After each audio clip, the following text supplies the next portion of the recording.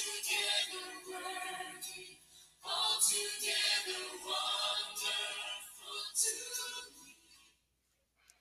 Well, good evening to everyone. This is Dr. Mawson in Radioland, coming from the voice of HBM Ministries. I am glad to be with you again, and as always, it's a blessing to be with you. If you're blessed by this program, we would like you to write to us. Our email address is hbmoutreach3@gmail.com, or you can write to us at HBM Ministries, P.O. Box 365311, Hyde Park, Massachusetts 02136. We'll be sure to pick up your mail and we'll be glad to hear from you. Today I want to continue on with the Beatitudes. Last time I spoke to you, I spoke on the blessings of the poor. And now today we're going to move on a little further on blessed are they that mourn. Now, we have a lot of mournings, different types of mourning. I had a friend of mine who went to his home one day and he said to me he was very sad, and I said, "What's the matter with you?" He said that he lost his vehicle. And I said, "Well, you could probably always get one back." He said to me, "You don't know how much that vehicle meant to me." And he said, "That's my baby." And he literally took pictures of the accident site, and he would go from time to time and visit where he lost the vehicle. The vehicle is valuable to him as far as he's concerned, and so he wants to mourn the vehicle. I am not too sure what blessing it is in that, but one thing I could say, maybe it's a blessed thing that he lost the vehicle, because he could have lost his life through that vehicle at some point or the other. Not at that time maybe, but some other time that he would have, could have possibly lost his life. So maybe there's a blessing in the loss of that vehicle. But you see, my friends, many people find the different things of interest and value to hold on to and to mourn for when they lose whatever that is. I also had a person who lost a plant, died because it wasn't properly taken care of, and young lady, very depressed over the plant, asked her one day, why is she so sad? Why is she so depressed? She said she's mourning the loss of her plant. Well, there are a lot of mourners, as I said, and there are some things that are of value that people mourn for. And mourning now is another strange blessing because it follows the poor. Usually, when a person is poor, they seem to mourn over what they don't have. And of course, the poor, as it is looked upon from the lens of the world, are accustomed to mourn. Just this is how the world see the mourners, the poor, they're mourning. But my friend, there is a natural mourning by which the grace of God works with, and that is the affliction to us which we suffer from day to day, and by which we mourn. We do feel those afflictions from day to day. We suffer them. It's the pain, the hurt of something, the trial of something that bothers us, and so we mourn. Yes, yes, yes, we mourn. I know there are people who say, "Oh, I can forget about that." You don't try to fool yourself. There are some things that hurt you, they're painful to you, and you feel the loss of them, whether it's a person or something precious, you do mourn. But the afflictions that we feel makes us mourn. from day to day. And when we mourn, we also say to ourselves, what could I do better? But with all our mourning, there is a gracious mourning which qualifies blessedness. It qualifies for blessedness. My friends, some of those mournings and some of those things that I've mentioned, I'm not too sure if people are blessed by those things that they lost. But there is a mourning that qualified for blessedness. And this mourning is the penitential mourning for our sins.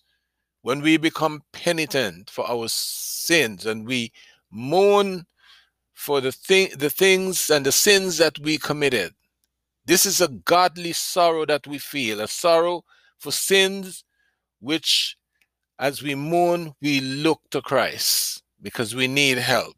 And we can find the word in Zechariah chapter 12, verse 10, gives an account of what this mourning is like. He said it would be like one who mourned for me, speaking of God, as they mourn for their own son and grieve for me. Again, speaking of God, as they grieve for their own son. My friends, listen.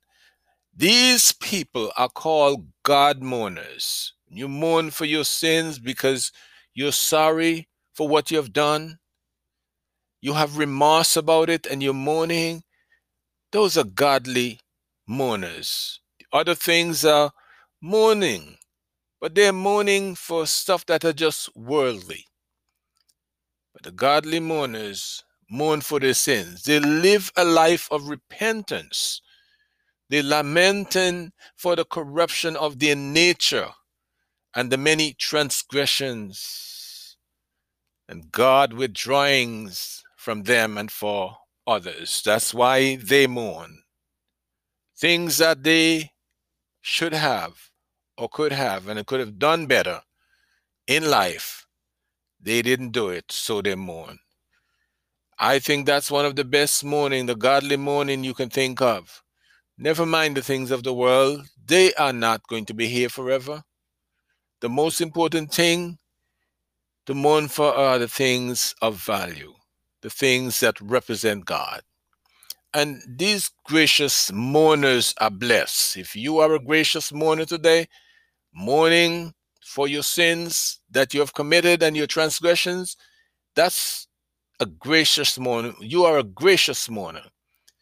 You are blessed because you are like the Lord Jesus, who was a man of sorrows, who never read or laughed. You don't laugh about your sin. You're not rejoicing about your sin. You have a godly sorrow about it. And Jesus wept. And so as Jesus wept, you feel the sorrowfulness to the point where you would weep over what you've done. Listen, my friends, these mourners are armed. You're armed against many temptations as you mourn, because as you see your sins before you, here comes temptation telling you it's okay. Just keep on doing it. Don't stop. So you're armed against the many temptation because you have a godly sorrow. If you let yourself loose and there's no sorrow, then you're not armed. Anything can happen, and you would allow anything to come in your life.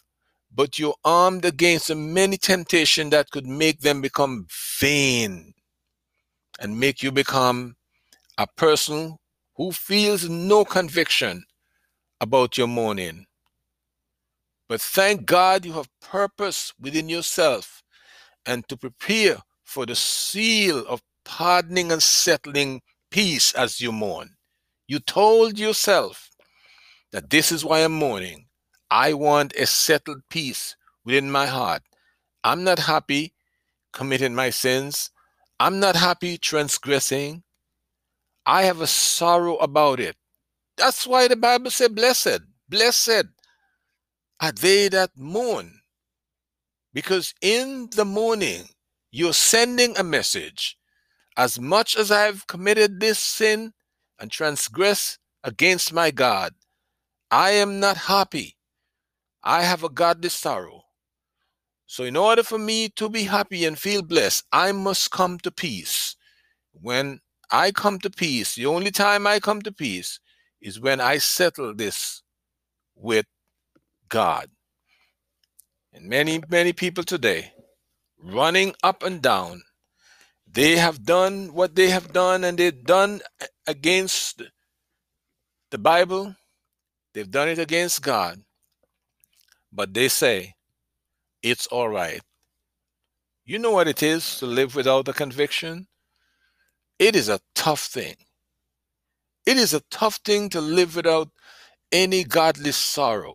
My friend, your life completely changed. You would have no reverence at all for anything that is of God. The devil will tell you, you don't have to have any reverence. You don't even have to think of it. Just keep on doing it. And there are some who will just say, "Oh, Lord, forgive me." And some who would make the excuses by saying, "The spirit is willing, but the flesh is weak." My friends, you got to stop at some point in life and mourn over what you have done wrong. You cannot be a blessing, and you cannot even be blessed by God until you come to the foot of the cross and let go of all those transgressions. That's when you will feel peace, and that's when you will be comforted. Bible said, what is the payoff then for the mourners? The Bible said, they shall be comforted. Why are you comforted? Because you brought your sins and your sorrows and your mistakes at the foot of the cross. And I'll tell you something.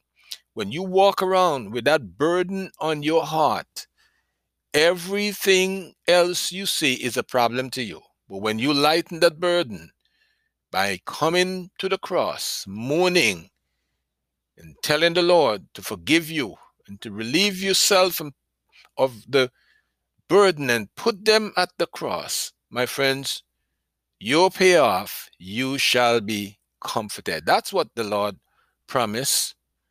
Light will begin to shine in your way. And my friends, it is certain that when you do that, that heaven belongs to you. Heaven is yours. And heaven is certain for you because you have let it go. You didn't carry it every day and continue to put more upon it and decide that you're just going to continue on without stopping and evaluating. You stop. The greatest way to be relieved, a man can be relieved of pressure on the outside, but there's no sense of being relieved of pressure on the outside and have a pressure going on the inside. You can bring them to the foot of the cross today. You can mourn them with godly sorrows, and you can let the Lord know how much you need to lighten that burden that you've been carrying. It's not a burden that you feel so terrible for someone. You just felt that you have messed up somewhere and you need help. So you're mourning. The Lord called you blessed.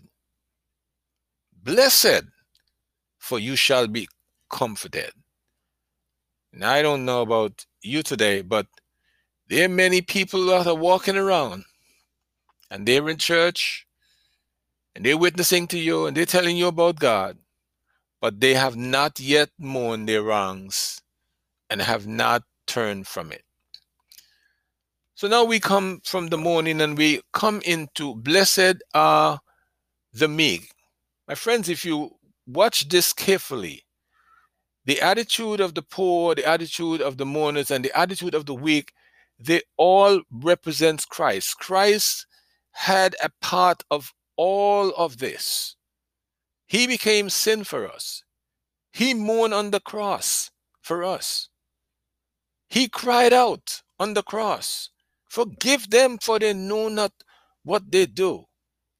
He cried out, "Abba, Father." He cried out, my God, Why have thou forsaken me?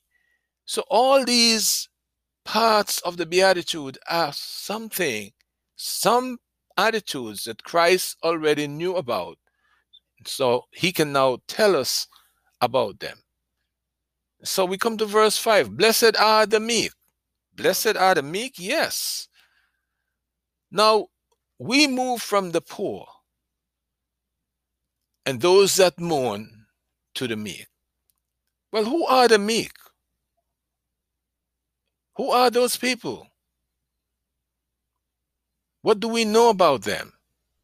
Are you saying to me, yes, I know who are the meek, the quiet ones, the ones who doesn't answer back when you shout at them? That's not all to it, my friends. There's more, because you have a lot of people who do not answer back when you shout at them, and they don't answer back for a lot of reasons. Some of them feel like they're going to lose their job or lose something that you're holding for them. And for some of the meek, it's just their nature. But it's more than that. The meek are the ones who quietly submit themselves to God. I want you to listen carefully. Quietly submit themselves to God and to God's word and to the rod of God. That is the chastening of God. Many people don't want that today, but they say that they're meek. They think because they could hush and don't say much, they're meek. Well, can I ask you a question? Are you submitting yourself to God?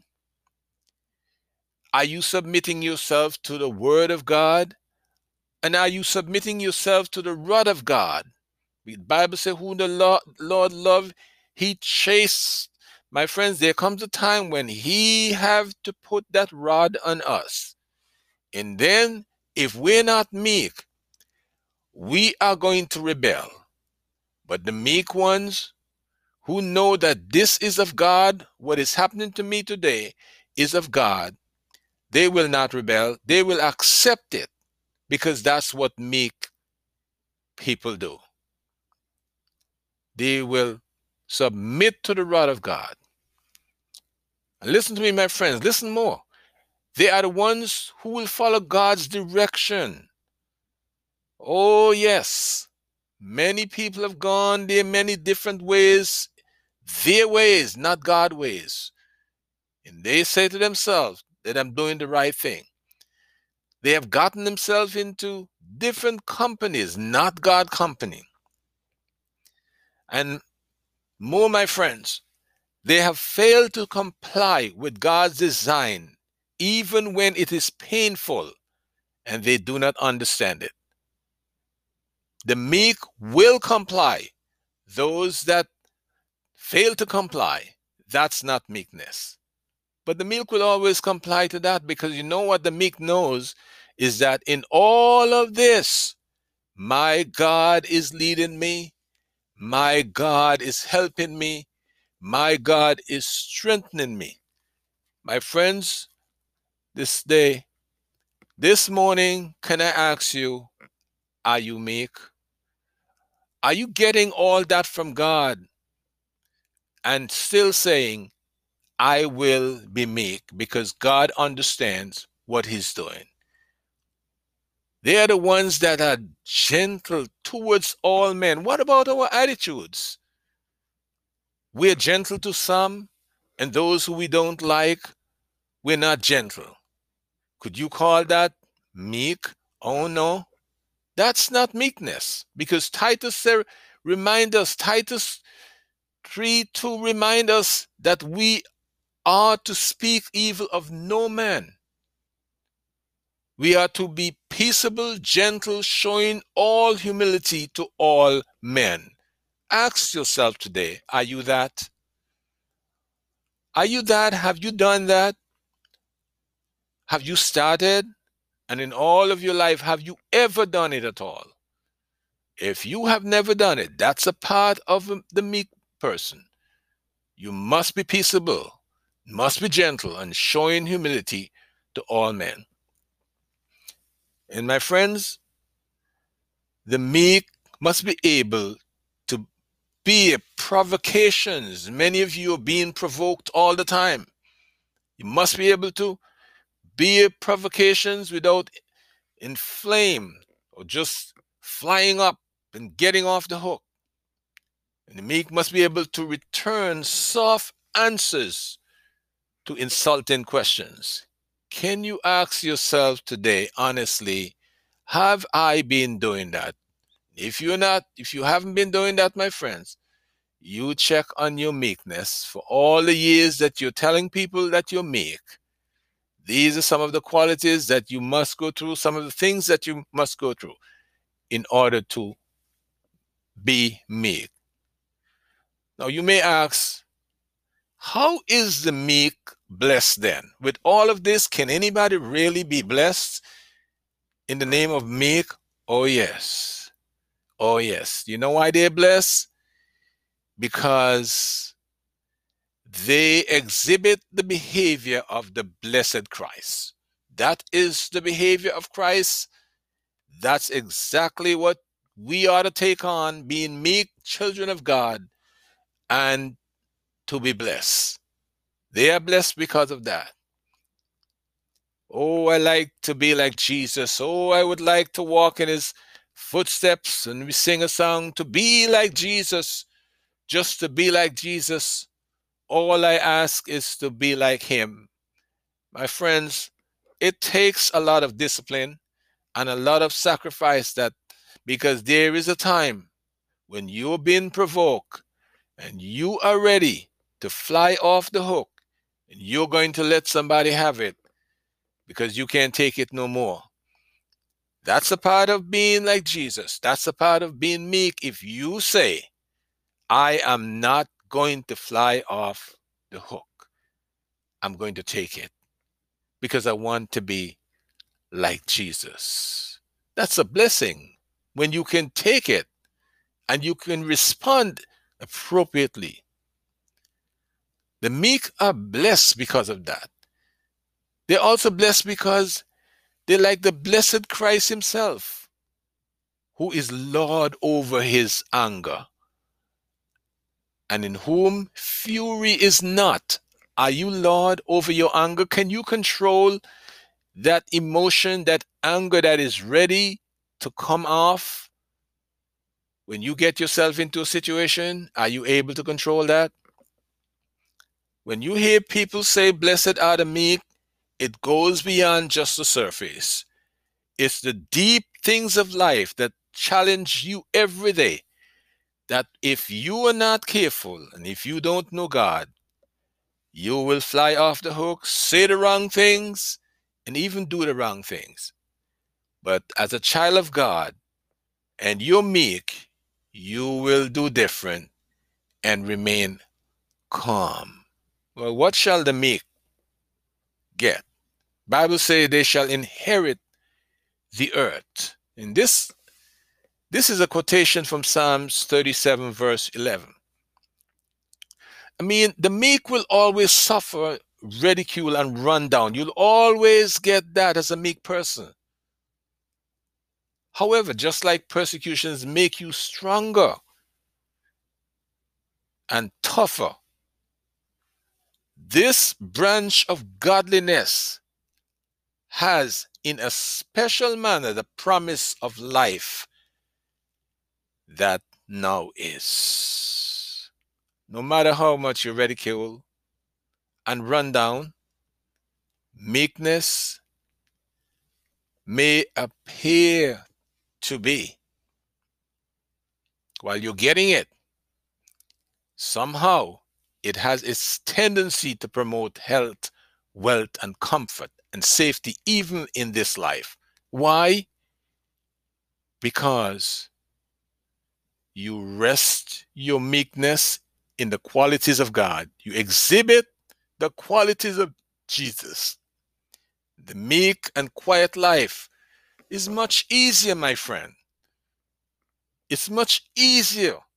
A life that is much easier compared with the ones that are forward, that live a reckless life and troubled over everything, and everything upset them. My friends, these are the blessings. When you can be quiet, and you know why you can be quiet?